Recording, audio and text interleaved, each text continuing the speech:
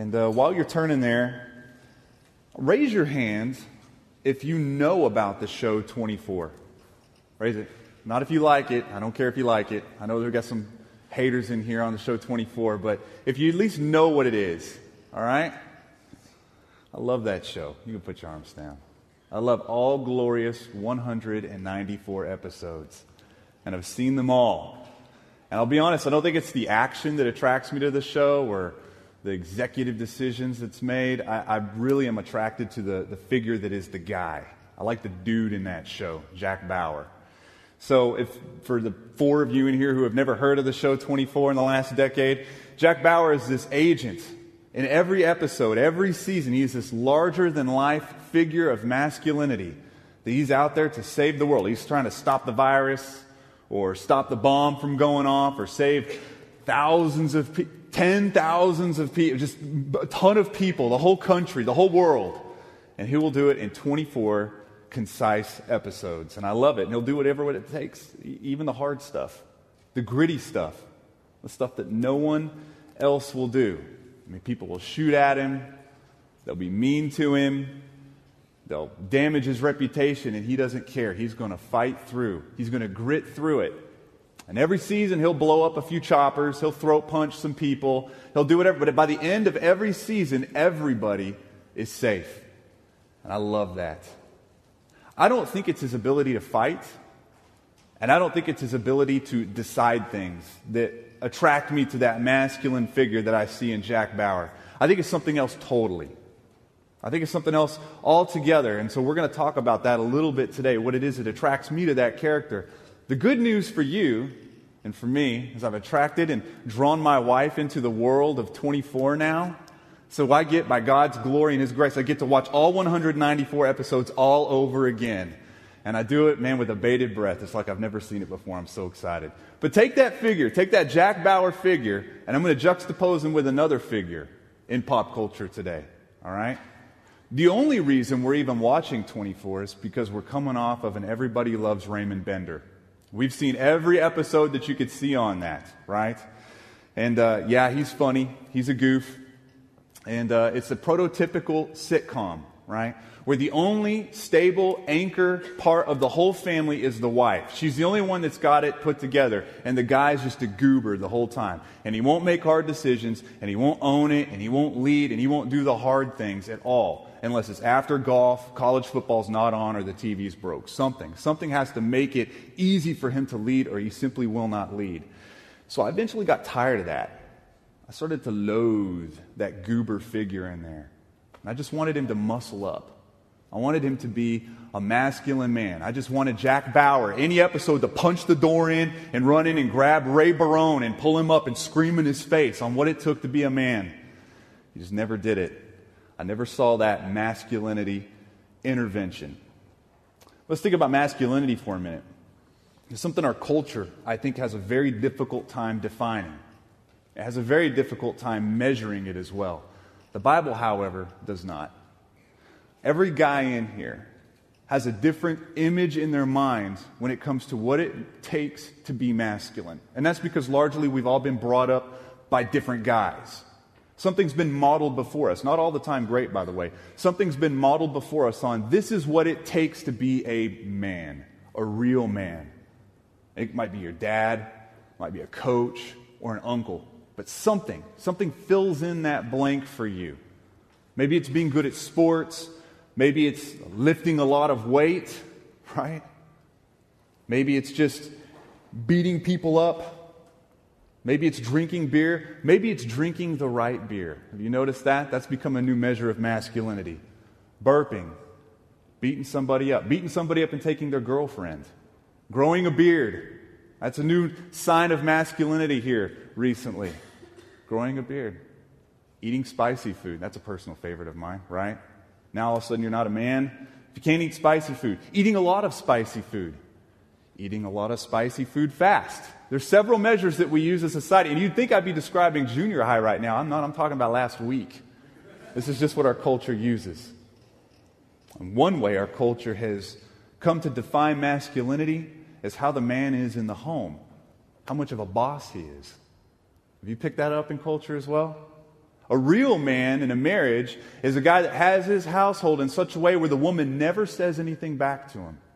He's the dude in charge, and he runs such a tight ship that she wouldn't dare even say anything back to him, but she just toes the line the whole time.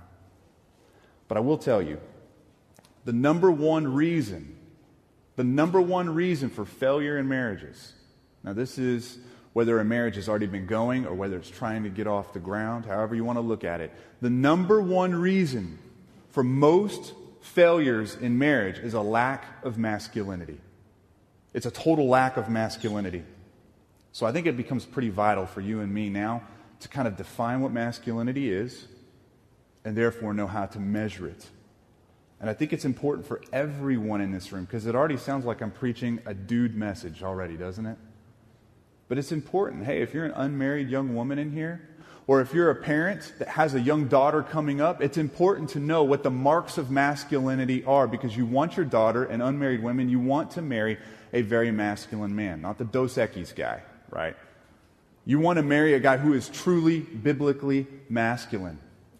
And we've got some unmarried young men in here. And we've got parents that have young boys coming up. It's important that we teach our young men, and it's important that we learn as young men what it takes to develop good biblical masculinity. We've got some married men in here. And today the cannon is pointed straight at you and straight at me, because we need to learn, men, how to be very masculine in our marriages. Ladies who are married, wives, it's important to know what grace looks like inside of a marriage where the gentleman, the man, the husband is trying to step out and learn how to be masculine, step out in his own masculinity. So I'd like to look at Ephesians 5, verses 22 through 33. This is the text that shows us Jesus much more clearly today. And like I've been saying week after week, whenever we see Jesus much more clearly, we will see marriage more clearly, right? Yes, this is a sermon series. Yes, today is on marriage. Or it's a sermon series on marriage, and this is a sermon on marriage. But it's actually, if you get down to it, it's a series on Christ. It's a series on Jesus first, masculinity second. Jesus first, marriage second. Jesus first, role definition second. Jesus first, intimacy second. He helps us see everything else more clearly, and I'll show you what I mean. Look at verse 22, and it starts off this way. Wives, submit to your own husbands as to the Lord. For the husband is the head of the wife, even as Christ is the head of the church, his body, and is himself its Savior. Now as the church submits to Christ, so also wives should submit in everything to their husbands. Husbands, love your wives as Christ loved the church, and gave himself up for her, that he might sanctify her, having cleansed her by the washing of water with the word, so that he might present the church to himself in splendor, without spot or wrinkle or any such thing, that she might be holy and without blemish. In the same way, husbands should love their wives as their own bodies. He who loves his wife loves himself, for no one ever hated his own flesh, but nourishes and cherishes it, just as Christ does the church, because we are members of his body. Therefore, a man shall leave his father and mother and hold fast to his wife, and the two shall become one flesh. Now this mystery is profound, and I am saying that it refers to Christ and the church. However, let each of you love his wife as himself, and let the wife see that she respects her husband. Okay. All right. For the husband is the head of the wife. I mean, that's a long passage, first of all. It's 11 verses. But that's early in the passage right there, right? For the husband is head of the wife. And that's where many of you started to trail off. That's where a lot of people trail off and end up in a wrong direction. Because this is a controversial passage. Might be one of the more controversial phrases in the Bible. One of them. It's highly, highly, highly misunderstood. It's a passage that's hated, trashed, hid behind, misconstrued. Women specifically are very tempted to be disgusted by a passage like this. And I think it's partly because they miss the beauty of the concept of what headship really is. It seems like a third world or an ancient world concept where the woman is stripped of all of her value and worth and independent expression, It almost seems like submitting to someone else makes the woman lesser. Sub seems oppressive. Men are tempted to be very prideful with this passage, very demanding with it, because they miss the sheer weight, the sheer truth of what it means to be a head. So now, as controversial as this is, I do want to say this. It's there. It's there. The husband is the head of the wife. And it's elsewhere in the Bible too. It's real. It's there. So we don't vote on this. It's not really up for debate, right? We're not going to put this in some cultural blender and mix it up and pour it out and say that it means something totally different than it does. We're not going to read through it as fast as we possibly can because we're embarrassed of it as a bunch of Christians and then say at the very end, well, maybe Paul didn't really mean it. We're not going to do that either. I just don't think we take what God says and then say he didn't say it. It's here. But I'd like to look at it. Because I think for men, understanding what headship is the biggest key to understanding what true masculinity is. And men, if you get good masculine headship in your marriage will flourish. It will be functional. It most certainly will. And women, I think you'll understand that when headship is clearly taught and you understand what good masculine headship is, I don't think you're going to feel oppressed. I don't think you're going to feel stifled. I think you're going to feel liberty and freedom come to you. It's a beautiful concept. Headship. I mean, it's really simple. It's not the man being boss over his wife, first of all. It's man and wife coming together in marriage, listen to me, totally equal in all value, weight, glory, and image. Man and woman are both made in the image of God. They're together, yet there's distinction in role. There's a distinction in their roles. The big idea is the head has responsibility. You men as a head have a responsibility to cover, to protect, to guard, to lead, to lay down your life. Does it sound like a wedding vow yet?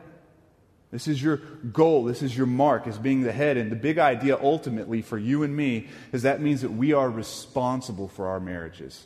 And we hate that. Our flesh hates that. Our flesh as men hate being responsible. We want to be Ray Barone about the whole thing. You take care of that. Hey, that seems like a wifey thing. So you take care of the kids. You take care of the kitchen. You take care of all of that. And it seems like the man's calling in today's culture is to evade responsibility. We don't really get that as well as we ought to get today. But the funny thing is men understand this in just about every other institution except for marriage. Think about it in the business world. A company, 3 quarters in a row, starts losing profit. They start having to pull stuff off the shelf. There starts to be some antsy stockholders. Guess who loses his job or her job? The CEO, the head. The thing is there could be a million different things that could have gone wrong with the business, right?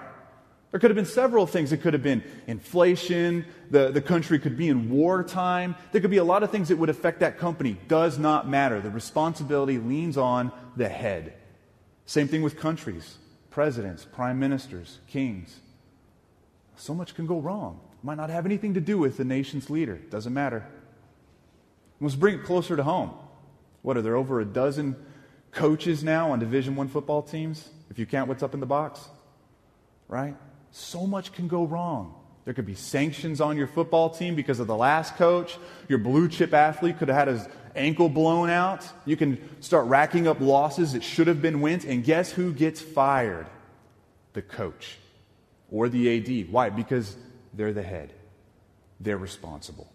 The weight is on their shoulders. Men, we are responsible for the health of our marriage. That's on us. When there is failure, it's on us. Listen, I'm responsible for the health of my marriage, right? I'm responsible for that, regardless of not whether I like that. Regardless of the fact that I'd be tempted to bring a big long list and say, yeah, but look at all these things. Look at all these things that really kind of let me escape the responsibility of having this health on my head. Look at all these things that don't really have anything to do with me. Look at the big fat mess that is my marriage. It doesn't really have much to do with me. Look, it's not my bad. It's not me. It's on you. And it's on me. It's important for us. It's important for us because when it all gets boiled down, I am responsible. Listen, unmarried women in here, look for a guy who's not irresponsible. Look for a guy who's not trying to evade responsibility all the time, always around messes, owning none of them. Wouldn't be a good bet for you. An irresponsible man will never be a masculine man. Let me say that again. An irresponsible man will never be a masculine man. I'd hate for the day with one of my beautiful daughters bringing home a dude, right, that they have a fancy for, and he's irresponsible. And he comes in all acting like Ray Barone, you know? I'm going to turn into Jack Bauer if I see any Ray Barones. I'm going to eat his head because I'm just not going to have that. An irresponsible man will never be a masculine man. So you see, we as husbands, we are the covenant head. Now, it's the first time I've used this word today. A covenant head. A covenant that is sealed in a wedding ceremony before God and before company, right? And now, without getting really deep, I'm not going to get really deep into what a covenant is because I could spend hours up here. It's a very deep concept. But very superficially on the surface, it's not a contract. It's actually more than a contract, okay? A contract is set up to protect your interests, to protect your vested interests, to hedge your bets, right? A covenant is set up for her benefit, for her interest. It's different. Contract for you, covenant for her. That's how it works. It's for the other person. You as her covenant head, you become a protector, a nurturer, a sacrificer. This is your role. This is your responsibility. And this is what distinguishes you from other men, and you're glad for it too. This is why you saw it in that passage. Wives, submit to your own husbands as to the Lord. Because you, man, are the covenant head of your own marriage. Wives don't submit to me, but my wife does. You don't submit to your own dads more than you do your husband. And I'll tell you, being in and out of marriage counseling with different couples, a lot of times there is a big wedge in the marriage because the wife hears more of a volume and weight to her own father's voice than she does her husband's voice. And that causes problems. Here it says right here, wives, submit to your own husbands. That's because he is the covenant head of that relationship. The responsibility is on his shoulders.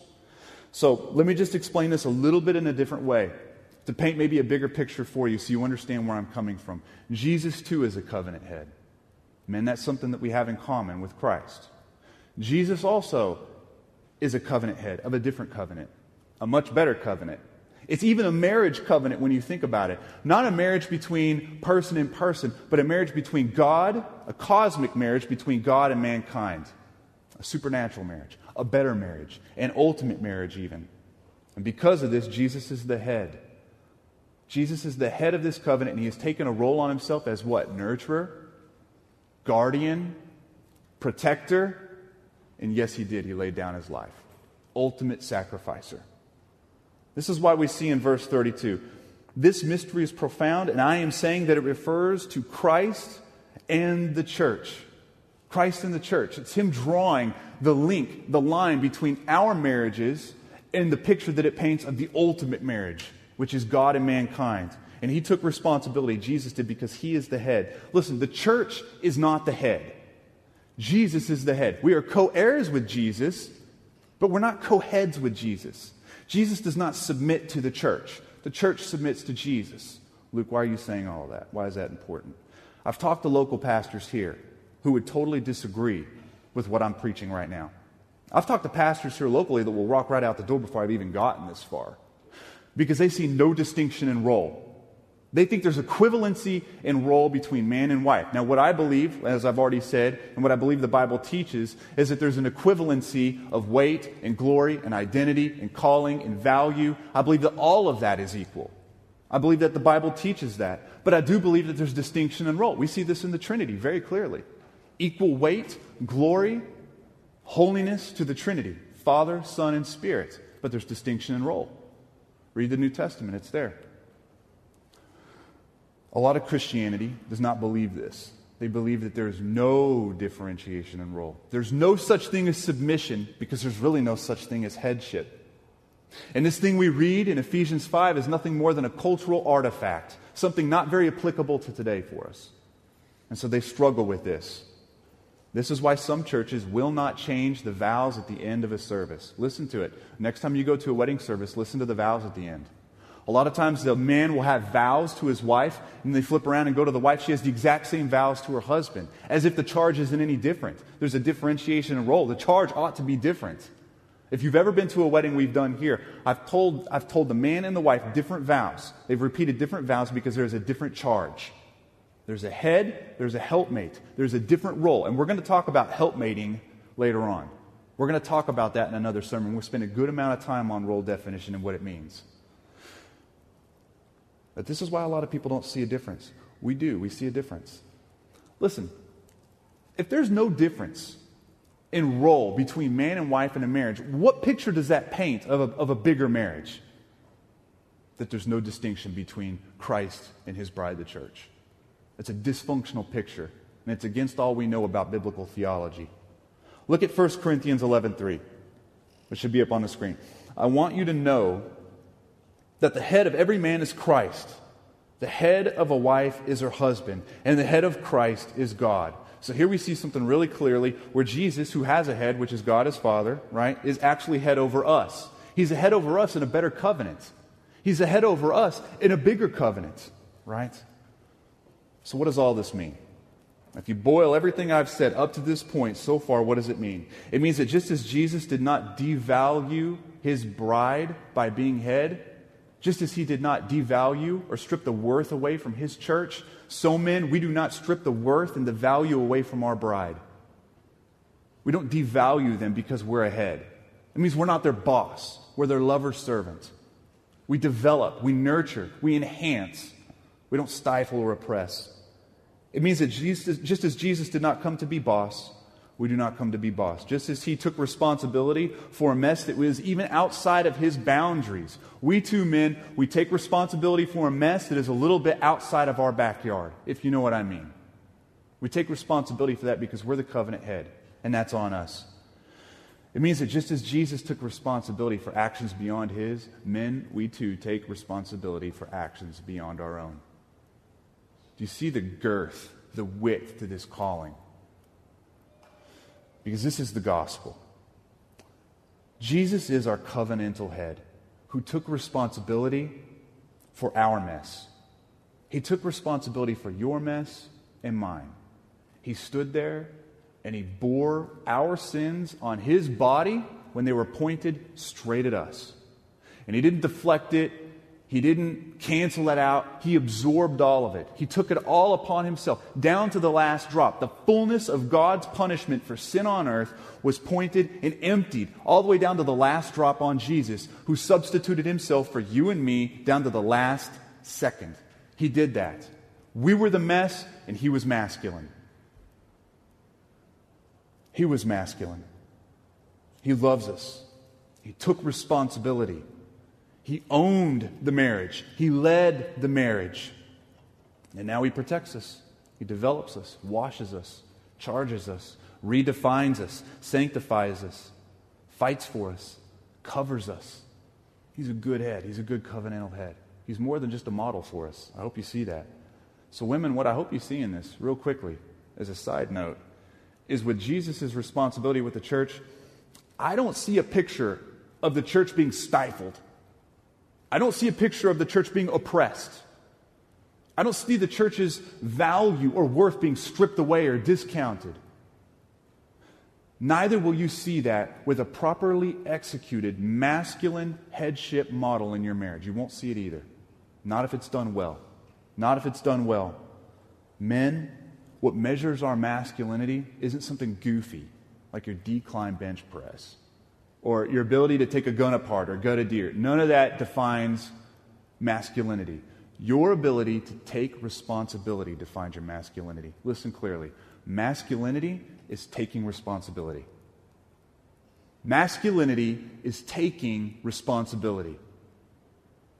In our marriages, masculinity, true masculinity, is taking responsibility. Therefore, Jesus is the most masculine man who has ever lived. Without ever padding up for a football game, without ever getting in a bar fight, right? It's the most masculine man who has ever lived. It's taking responsibility for the mess around us. It has nothing to do with you.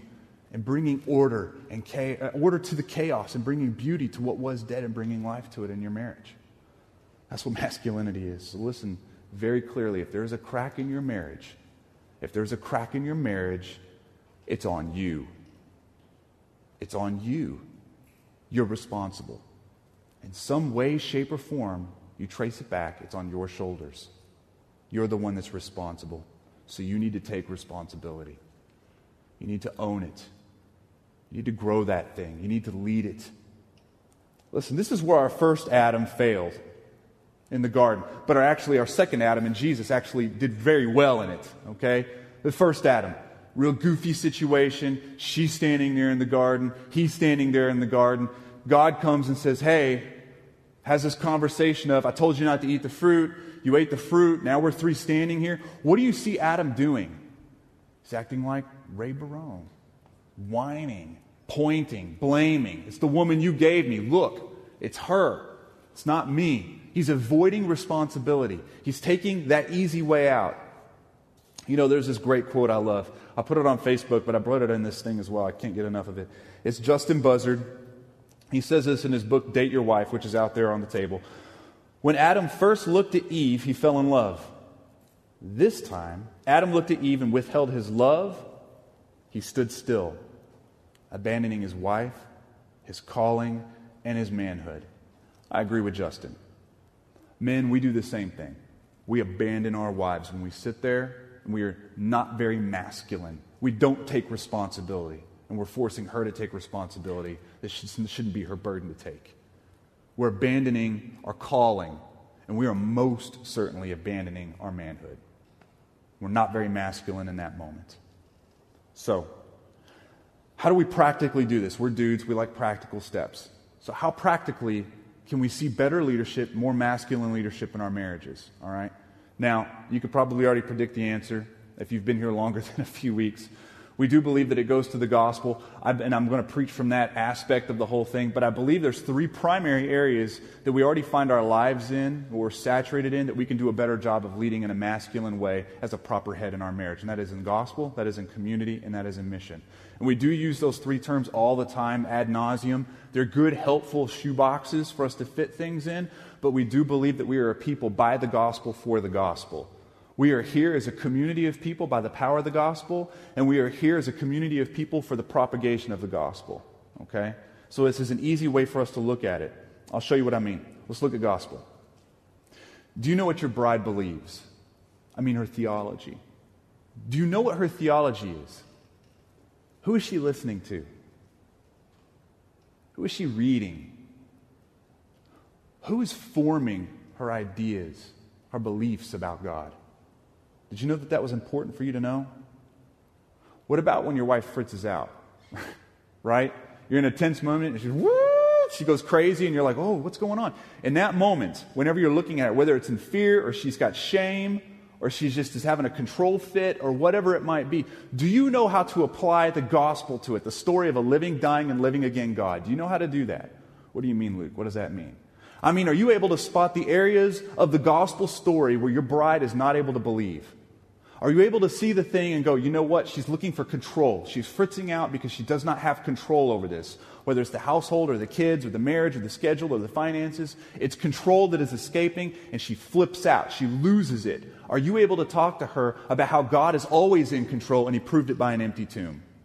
When things looked its bleakest, are you able to do that? Are you able to lead her in the areas of image, how she sees herself by the gospel? Or are you just aloof? Just checking the scores on your phone? Are you just leaving her alone to figure it out? Did you know that was your role?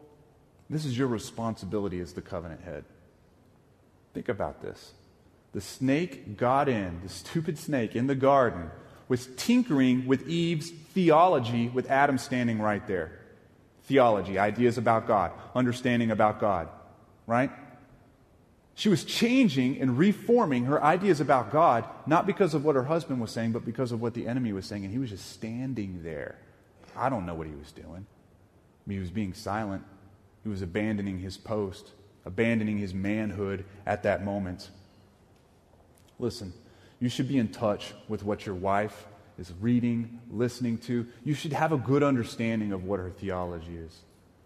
I love walking in my bedroom and seeing a good, biblical, gospel-centered book on my wife's bedside, on her bedside table right there. I love that. I love seeing that. You know? Hey, listen, get good stuff to your family.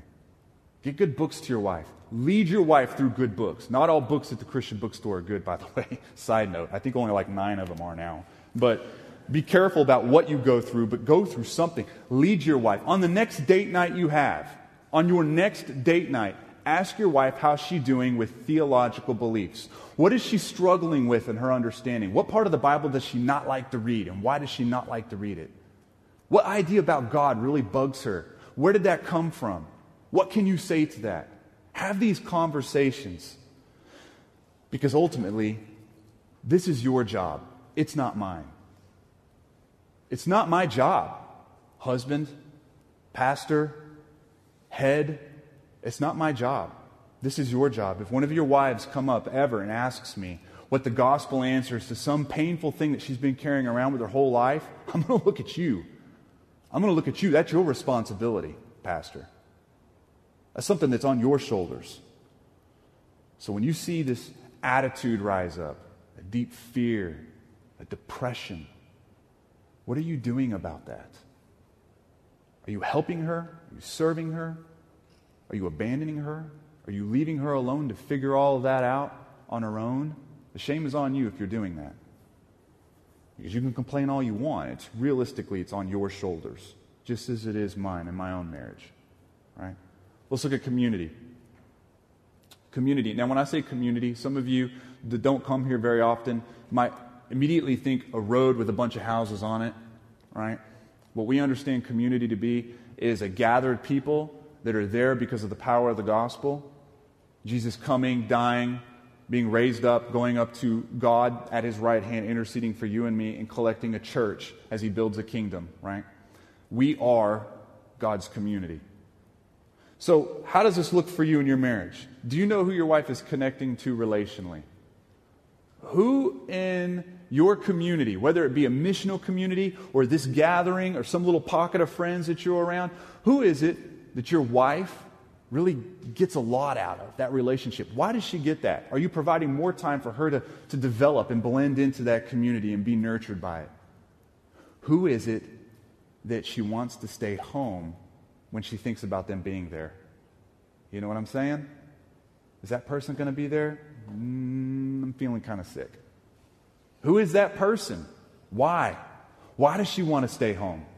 What's going on? Is there unforgiveness? Is there bitterness? These are important questions. Is your wife walking around with a bitter unforgiveness in her heart? Covenant head, that's your job. That's your job. Luke, I thought forgiveness was her thing. That's her heart issue. No, friend, that's your issue. There is unforgiveness. It is healed in the heart when she does forgive, but you have to lead her there. You got to lead her there. That's your responsibility. Your responsibility. Also, let's look at just leading into community. Are you leading your marriage into community, or is your wife doing that? Typically in America, 60% of the church of American churches are made up of females. But also typically, and I'm painting with a very broad brush here, typically in America, it's the wife that picks the church, right? And she does it based on relational connection. This is what studies are showing right now. It's based on relational connection. What kind of women's ministry do they have? Do all my friends already go there? They're doing that because they're obviously not getting it at home, right? They're not getting it with Christ. They're not getting it with their husband, so they're going to try to get it in the church expression. So the husband ends up doing this thing, this Ray Barone thing of, hey, you find a church. Whenever you find one, I'll just come and see if I like it, right? But studies show that there's 2 ways that men either return to a church or choose a church. Number 1, it's the guy preaching. Number 2, it's the way he preaches. Simple as that.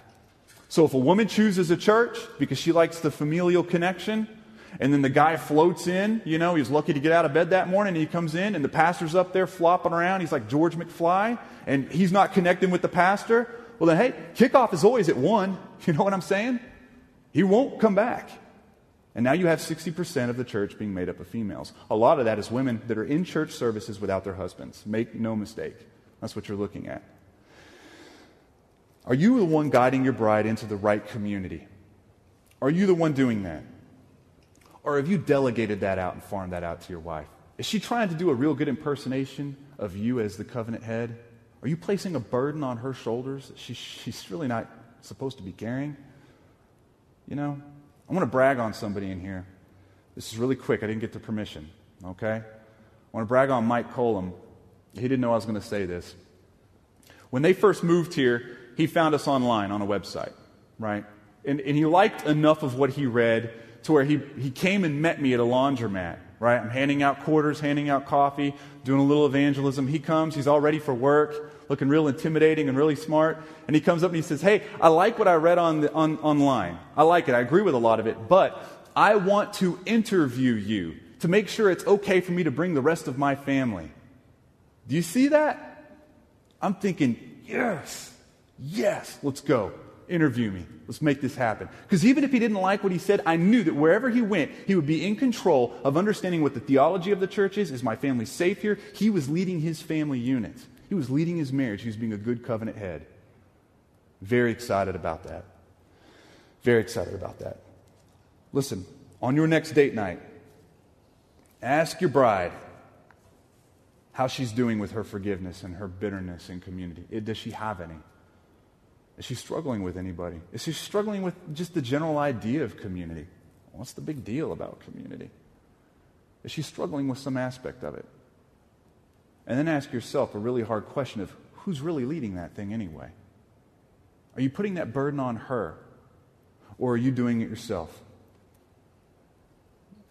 Real quickly, I want to look at mission. I don't have as much on this. But do you know what your wife's dreams are? How has God put her together, assembled and engineered your wife? What kind of calling is on her life to meet the city for the sake of the city and for the glory of God? What dreams compose who she is? Now, I know I get it. I'm married to one, right? I'm married to a woman. And so a lot of times the kids come along and the homeschool starts and this happens and this happens. And it feels like who they used to be starts to kind of be compressed. And now they're just a placeholder, wife, mom. You know? That dream is still alive inside of her. That's there for you, covenant head, masculine covenant head, to unpack, to work out, to draw out, to exegete out, and to pull out. And to really develop in your wife, what is she called to do? Are you dreaming bigger than your wife for that?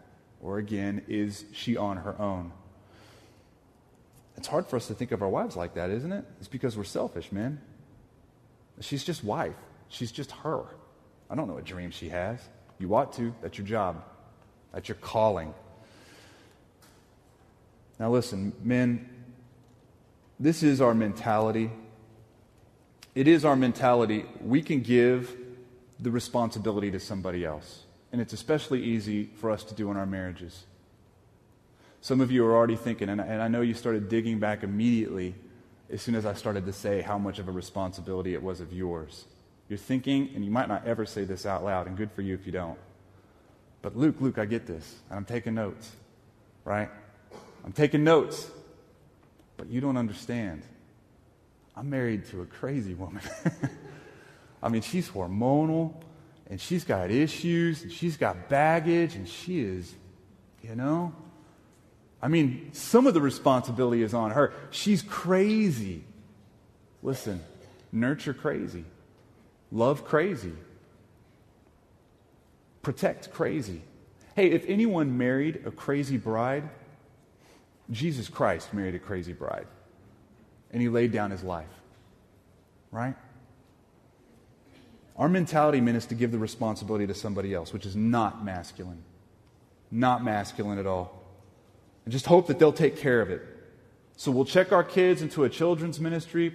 Maybe they'll teach my kids how to read the Bible well. Maybe they'll memorize Scripture because of whatever's going on in those classrooms with all the colors and toys. Right? We'll find a good women's ministry because maybe they'll fix my wife. Because I don't know what's going on. Right? We'll find a church with a good Bible-based preacher. That way my wife learns and I don't have to teach her myself. But listen, and as good as all three of those things might be, they're supplemental. The responsibility is on you. On you. You're the responsible one. Now, this is the predictable point where men shift gears. And ladies, tell me if I'm not right here. Where we start trying to fix things. All right, I get it. I'm going to fix it. I'm going to fix it. I'm rolling up the proverbial sleeves. About to get manly on this thing because I'm a masculine man and I'm going to fix this marriage. I'm going to give you a little bit of a caution here, okay? I'm going to give you some cautions here and then I'm done. Listen, unless you understand that Jesus took responsibility for a marriage where you benefited, you will never understand. You will never understand what it means to take responsibility for your own marriage at her benefit. It'll be lost on you. It won't be driven by the gospel. Right? Unless you see Jesus as your covenant head in which he paid a deep price for your benefit, you will never understand how to be a good masculine head where she benefits even at your cost. You'll never get that. Unless you understand and grasp and get your arms around Jesus' masculinity for your profit, you will never, ever, ever, ever understand what it means to be masculine for her profit. Do you understand what I'm saying? We have to be driven by the gospel. All these examples are being driven by the gospel. What we would like to do is say, I'm going to employ all those things. I'm going to ask all those questions that you said ask. I'm going to get involved and get my fingers all over this, Luke, and then maybe it will fix my marriage. No, that's not what's going to happen. God fixes your marriage. The thing is as men, we like to fix what we break, don't we? Right? We break it, we fix it. We think on our own power and our own wisdom, we can fix what we've broken. The truth is, and the good news of the gospel is God fixes what man breaks. God is the one that fixes what we break. The first Adam broke it apart. So God comes as the second Adam and puts it back together and restores it. Right? We gumped it up. And he comes and he restores it. It's a very beautiful thing. You know, grace is coming to us in the person of Jesus, and we don't deserve Jesus. We deserve absence. That's what we deserve in all of this. But he came. He came anyway. And he secured a marriage where he was a masculine covenant head, so that we could eat, live, breathe, and image, man, what it means to be a masculine covenant head. Men, if you don't understand, and if you are not driven by the gospel message to bring repair to your own marriage, then you will never understand masculinity. It'll be something that will always evade you. And you'll try to find superficial cultural things to paste your own life, to flex your muscles and say, I am a real man. That's what will happen. You'll continue to abandon your post, your manhood, and your calling. You'll continue to do that. And then try to boss and demean and stifle your wife. And you'll keep trying to fix it on your own with quick little points and tricks and lists and books. Those drive me crazy. You'll try to fix it with those things, and it's equivalent of slapping a cheesy bandage on a big gaping wound. You have got to be driven by the gospel. The story of what Jesus Christ has done for you and what he has done for me. You don't do these things so that God likes you more or loves you more. You do these things because you were already deeply loved. You don't develop a covenant marriage so that God is more pleased with you. You develop a covenant masculine marriage because he already loved you through another masculine covenant marriage. So it's important for us. So men, I would just entreat you. I would appeal that you fix your marriages. I would appeal that you pursue masculinity with great intention. But you don't do it so that Jesus loves you more. You don't do it so your wife will stop nagging you. You do it because Jesus has already loved you deeply. As a way of thanksgiving. As a way of echoing what he has done. Imaging what he has done. Painting a portrait of what he has done. That's why you do it. And women, my charge is a little different to you. Right? Because I know how hard it is. I mean, my beautiful bride, she does the best she can when I foul out on being very masculine. I don't do a very good job all the time on what it means to be masculine. And she's got a lot of grace for me. As a helpmate, she's developing that in me. She's showing me where I'm not acting masculine. And she does it in a very beautiful way. And I'm excited about it in the weeks to come, talking about helpmating and the role of the woman and what it means. It's very, very important for us as a church. It's very important for you in your marriage, right? But listen, if you're here, I'm finishing with this, and then I'm going to pray. If you're here and you are not in this covenant marriage that I speak of, this grand cosmological one where God loved his people, came to earth looking like us, sounding like us, eating among us, telling stories but not acting like us, dying on the cross for you and me. If you're not a part of that, you are greatly pursued. He is greatly pursuing you right now. He was masculine even though you were a mess. I mean, you're a total mess. I know that because I am too. You're a scandalous, sleazy mess. I know that because I am too. We're all messes.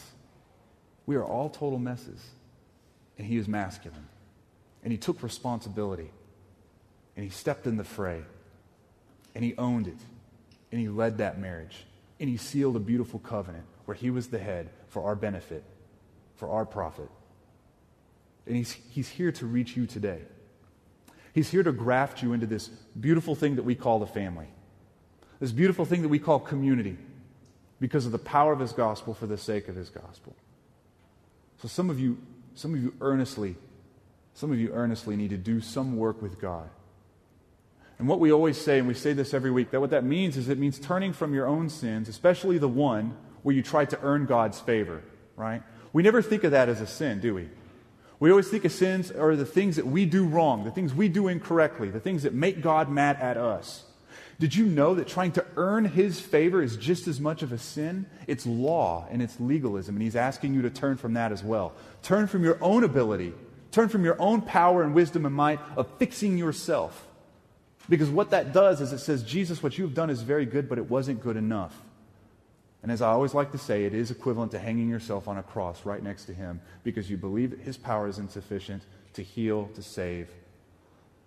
So you turn from your sin, and you also turn from your ability to try to cleanse and sanitize yourself.